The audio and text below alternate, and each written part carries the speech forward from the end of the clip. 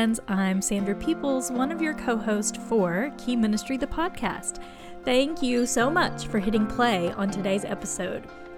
I'm excited to spend the next 10-ish minutes with you. Today, I'm talking about the fastest growing class in our church's disability ministry. We call it the RISE class. It stands for Reverse Inclusion Serves Everyone. My son James, who is 16 and has level 3 autism, is part of the class, and he loves it. So today I'm going to give you all the details for this reverse inclusion class so you can decide if it might work for you and your church as well. Before we jump in, I want to extend an invitation to join me in financially supporting Key Ministry. I am not an employee of Key Ministry, but I do serve as a board member. So I see year after year how God uses Key to make a huge impact with actually a pretty small budget.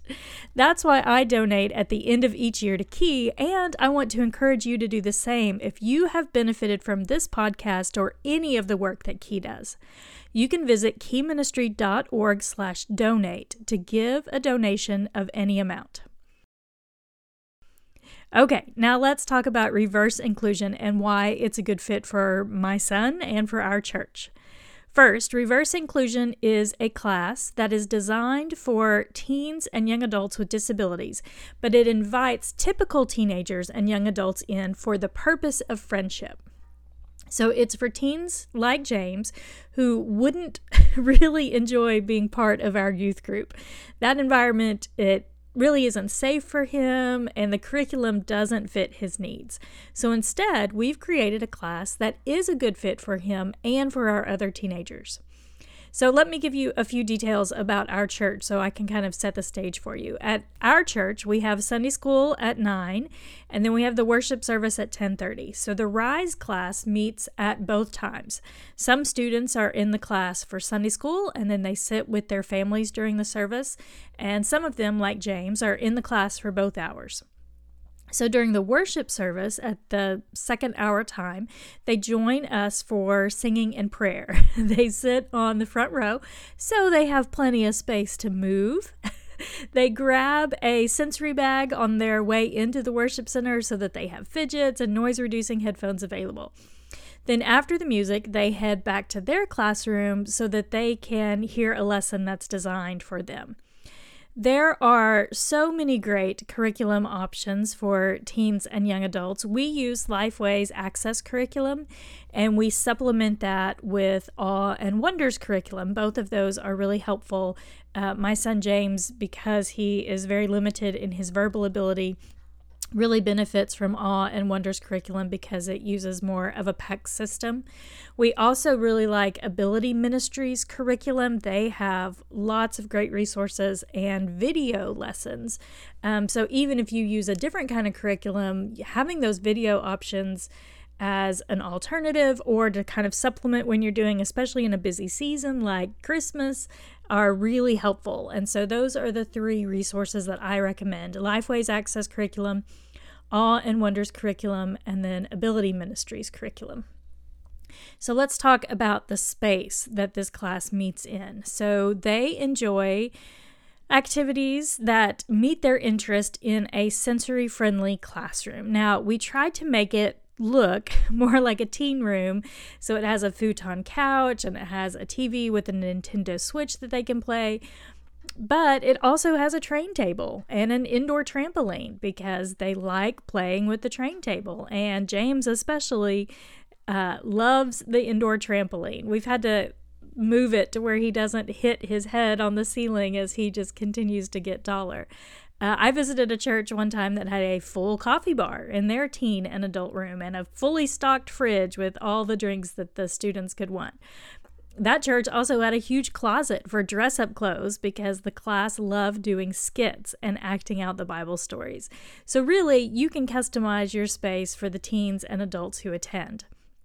Now, the class meets in the building on our campus that has a bathroom with a universal size changing table, and it also has a shower if we need it. So that is really important, whether you have anybody who needs that at this point or you want to make sure that you're prepared for any family who could visit. There's also handicap parking spaces right in front of the building, and there's a covered drop-off and pickup area for rainy days.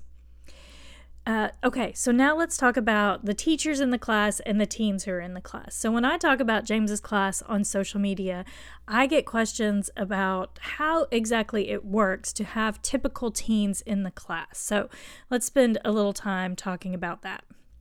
Most high schools have a program that's actually pretty similar to this, where teens with disabilities are in classes designed for them, and then they're joined by typical teens or typical peers. Our high school calls it the PALS program. So like James attends a PALS PE class or a PALS art class or a PALS choir class. And so it's kind of even though he's in a self-contained class, we call it the fundamentals class for most of his day, he doesn't go into any of the typical classes. He does interact with typical peers in kind of that reverse inclusion environment.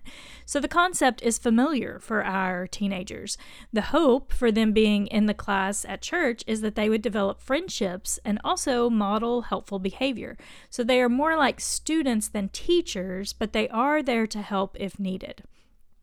So here's how I would set up the process for the teens who would want to help if you're setting up this kind of class at your church.